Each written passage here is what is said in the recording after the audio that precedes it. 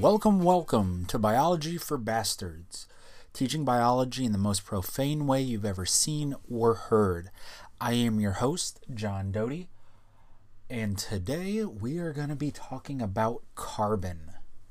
We're going through the AP Biology curriculum. So far, we've done Nature of Science, some basic chemistry stuff, and last chapter was all about water. Now we're going to talk about why carbon should be your favorite element. Before we get into it, if you haven't subscribed, please do that. Go ahead and give us a rating too. You can follow us on Twitter at BioForBastards. This is going to be our last short one. After this, everything's going to get a lot more detailed, a lot more in depth. Each episode's probably going to get significantly longer. I haven't decided if we're going to do 2 episodes per topic or just one longer one and let you take breaks as needed. I'm kind of leaning towards that direction, but I'll let you know, or you'll find out. Either way, it's going to happen. So like I said, this is the last short one. This one will probably clock in right around 20 minutes, just like the others. And then after that, expect about twice as long. So carbon, let's get into it. And again, the PowerPoint will be a link to the PowerPoint will be in the show notes, so you can follow along. The end of this one, I highly recommend you looking at the PowerPoint or just Googling those words, because we're getting to stuff where pictures help, and I unfortunately cannot talk pictures. I can describe them, and I will the best that I can, but pictures are going to be worth a whole lot here very, very shortly. So diving in to carbon, this is actually organic chemistry that we're talking about. And if you do anything later in college and really study stuff, organic chemistry is going to be the make or break moment for a lot of people. It's very complicated, very complex. We're going to keep it pretty simple because biology, not chemistry. But this is the class where people like fucking want to kill themselves. Not to make light of the situation, but this is the one that has ruined medical pre-careers, people who are pre-med. When I took it in college, I went from having about 60 or 70 in Organic 1 to about 30 in Organic 2. We lost about half of the people over the course of one semester. And I worked my ass off, and I got a B in it. So that was a little disappointing. But it's tricky. It's tough. But all organic chemistry is stuff that specializes in carbon. That's all that makes something organic. Okay, carbon, almost always hydrogen with it, but that's all that anything organic is. So we are carbon-based life. We are organic beings. Everything on the planet is organic. So all this organic grocery shit is just, that'll be a rant for another day. So kind of reviewing the elements that are super important for life. We have our sponge: sulfur, phosphorus, oxygen, nitrogen, carbon, and hydrogen there at the very end. And what makes carbon very, very special is that it can form these really big, complicated, diverse molecules. And this brings us to how that could happen, and perhaps my favorite experiment out there in the universe. It's called the Miller-Urey experiment from 1953 or 54. I can't remember. It may have been that the experiment happened in 53 and it was published in 54. But at the University of Chicago, these two people, Miller and Urey, what they were trying to do was recreate the conditions of early Earth. So they had one chamber, and in it they had water that they would boil. And that was to simulate the sea and evaporation. And in this closed system, they had pumped in a bunch of different gases that they thought made up the atmosphere of early Earth. We now know they were wrong with those gases, but they've done experiments with our current understanding of the early atmosphere, and they've gotten the same results. So it's pretty awesome. So they pumped in a bunch of methane, which is CH4, ammonia, which is NH3, hydrogen gas, which is H2, and then water vapor from the boiling water, that's H2O. So they had these 4 gases swirling around, and they had this one chamber where they basically put some spark plugs in there. Not actually spark plugs, but the same idea, where it would shoot some lightning. And that was to simulate storms happening. And then there was a condenser, which the gas was allowed to cool and condense into rain, essentially. And then it would go back into the ocean, back into the water, and the whole cycle would repeat. And they let it repeat for a week, for 5 days, a work week. And at the end of it, they had created, out of these very simple molecules, remember the most complex molecule we had was methane, which was CH4, or ammonia, which was NH3. They made amino acids. And we'll get into that next chapter, but amino acids are big and complicated and super important for life. So this experiment just showed that from a very simple start, you could get some very complex things, all because you had carbon there. And what carbon has, going back, it has 4 valence electrons. And if you remember, the valence electrons are the ones that react with everything. They're on the very, very outside. And that lets it form 4 bonds. So that's really important, because when it makes those 4 bonds, they spread themselves out in a way where they're evenly spaced. And they basically make a tetrahedron, which is like a triangle looking thing. That's where a picture comes in handy. So I would suggest looking up one of those. And in addition to being able to make 4 bonds, it can form single, double, or triple bonds with itself. That's super important. Okay, so you can have single bonds where the 2 carbons are sharing 2 electrons. And when we name things like that, we call them alkanes, and we end their name with ane. So there's like methane, ethane, propane. If you're a big fan of King of the Hill, propane. That's the A-N-E at the end. Ane just means that they're all single bonds. Then we have alkenes if they're double bonds. That's E-N-E. So same beginning, meth, eth, pro, whatever. But you add ene. So meth, well, you can't have methane, but ethene, propene, all this stuff. And then you have ine,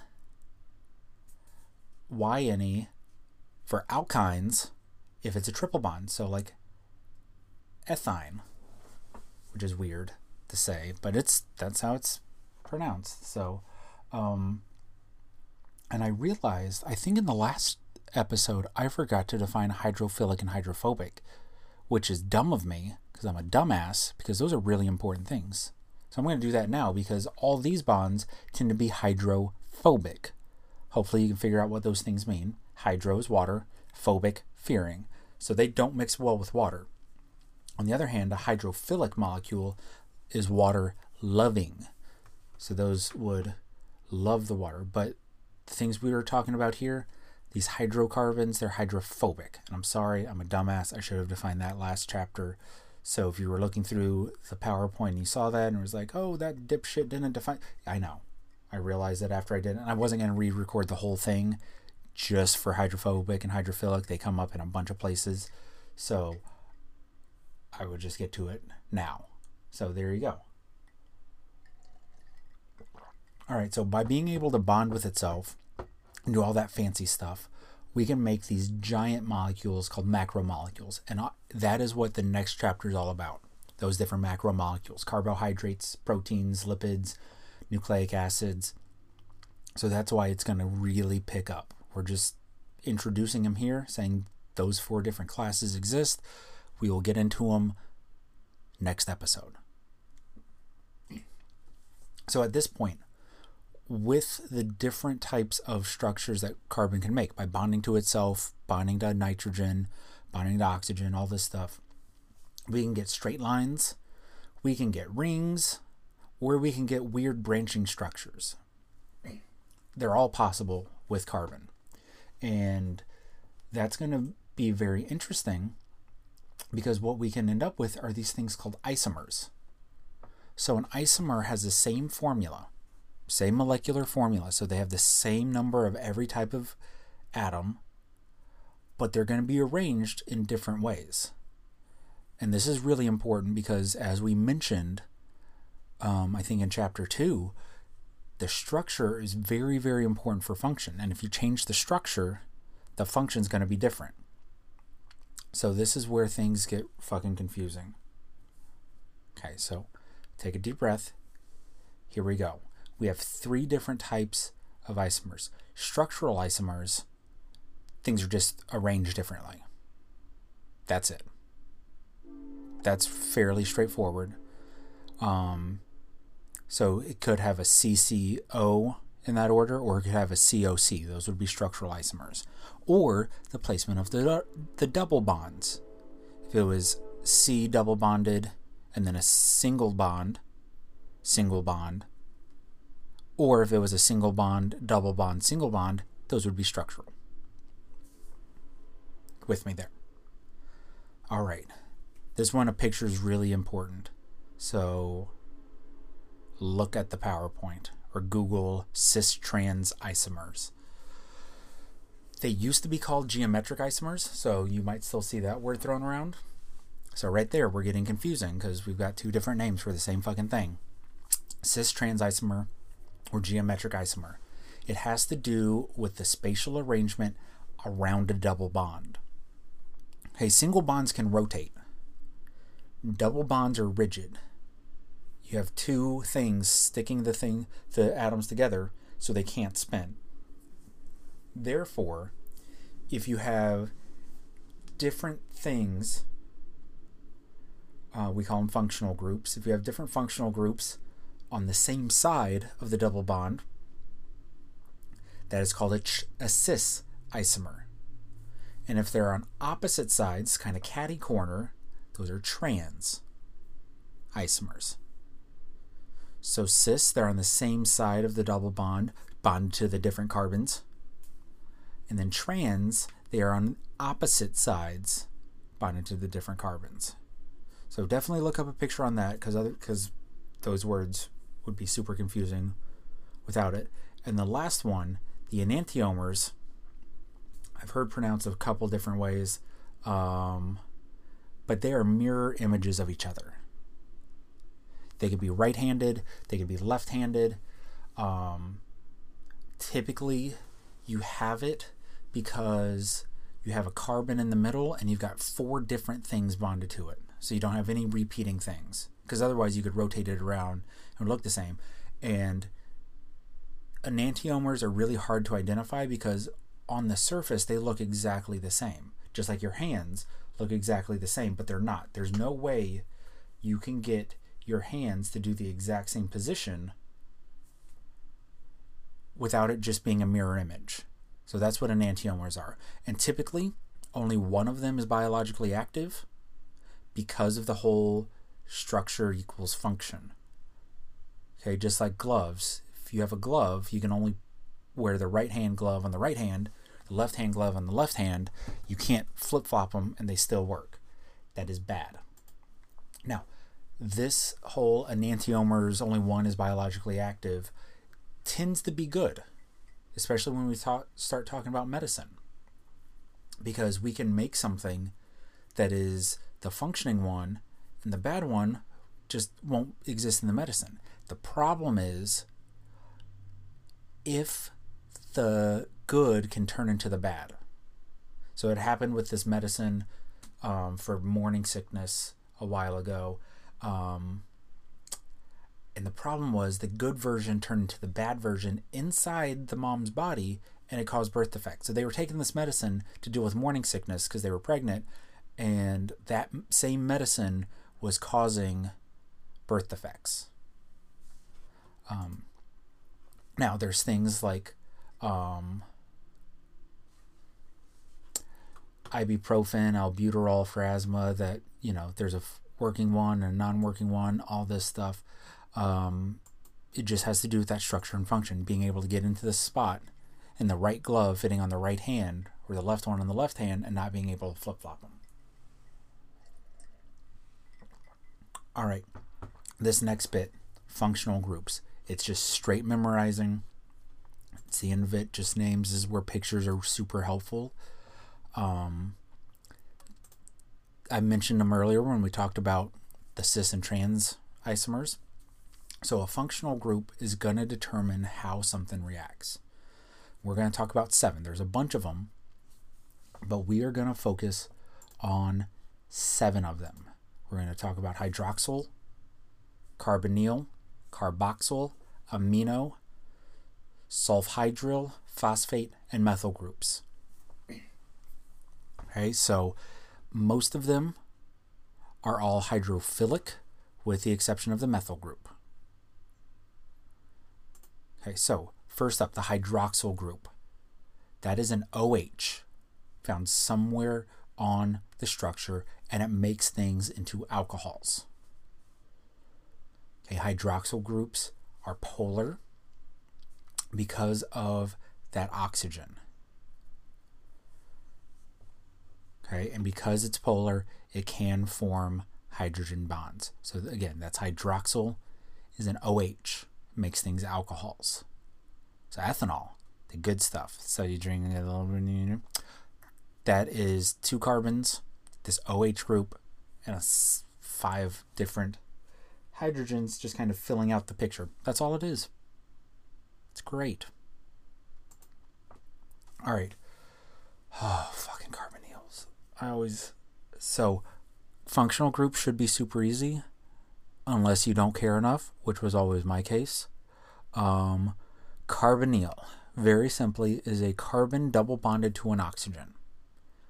What pisses me off is that there's also names depending on if the carbonyl happens within the structure of whatever molecule you're talking about or on the very end. So they call it a ketone if the double bond, if the carbonyl, the C double bond to an oxygen, is in the middle of a carbon skeleton, so there's a carbon on either side of it, and they call it an aldehyde if that carbonyl is on the very end. So I've heard things after I took the class, after I took organic, that ketones are in the home and aldehydes are on the side. A little rhyme to help you remember. Now, because we have these aldehydes and ketones, it's the same thing, but in different places. These can be structural isomers. Okay, which again, structural isomers where you had the same formula, just a different arrangement. Very similar to a carbonyl, especially to an aldehyde, is a carboxyl. That's why they kind of have similar names. A carboxyl group is found on the side of something, and it is a C double bonded to an oxygen, and also that carbon is bonded to a hydroxyl group. So you get the carbonyl and the hydroxyl kind of smushed together to get the carboxyl. These are acids. Vinegar is acetic acid. It's that structure of the C double bonded to an O, also to an OH, with essentially a methyl group, which is a carbon and 3 hydrogens. Okay, it's also super, super, super important with amino acids. This is the acid part of amino acids. The amino group on the amino acid is an amino. It's a nitrogen and 2 hydrogens. Makes amines. Okay, so they are very, very important with our amino acids. And we'll talk about it next chapter, how the hydrogen of an amino can combine with the hydroxyl of the carboxyl group to give you water and hook everything together. That's a taste of things to come. All right, we got 3 more. Sulfhydryl. These are weird. Okay, these make up your thiols, they're called, but it's a sulfur bonded with a hydrogen. Found a lot in amino acids, in some amino acids. They're important in those amino acids, but I also thought this was the easiest one to remember because it's the only one with sulfur. Sulfhydryl. Sulfur, hydrogen, sulfhydryl. Boom, there you go. Now, a phosphate group, super important. Okay, phosphate groups, remember this. It's a phosphorus in the middle with 4 oxygens around it. That's a phosphate group. Okay, they are linking together every base in your DNA, every base in RNA, and if we really get down to it, this is how you stay alive. Yeah, they're that fucking important. Phosphate groups, you need to remember what they are. They keep you alive. If you had no phosphate groups, you wouldn't have DNA, you wouldn't have RNA, and you wouldn't be able to power anything in your body. Simple as that. And then lastly, our methyl group. These are little tags, just a CH3, carbon with 3 hydrogens around it. They can help turn things on and off. They can mark stuff. They can affect sex hormones, gene expression. They are little switches on and off your methyl groups. So I said at the beginning that this one was going to be about the same as all the others. It was. I also said the pictures would be super important. They are. It's up to you. If you don't look at them, you're going to be screwed without them. Especially when it came down to the end with the hydroxyl, carbonyl, carboxyl, amino, sulfhydryl, phosphate, and methyl groups. Said those really fast, but you can go back and re-listen to it if you need to. But with that, we come to the end of chapter 4, all about carbon. I want to thank you for tuning in and listening. We should now be on every podcast, Google, Stitcher, Spotify, Apple. So rate, review, subscribe, tell your friends, get the word out there. If you have any recommendations, suggestions, or comments, follow us on Twitter at Bio4Bastards. I'm your host, John Doty. And until, I almost forgot. I forgot last time. Almost forgot again. I remembered. Our intro and outro music is Feeling Good by Purple Planet Music. Whew, nailed it that time. All right. Until next time. Thanks for listening.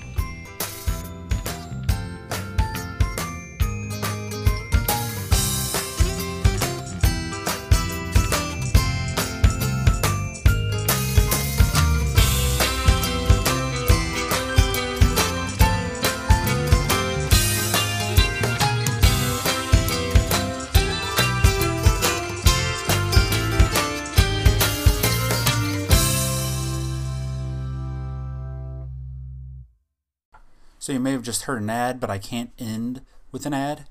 So just once again, follow us on Twitter at Bio4Bastards.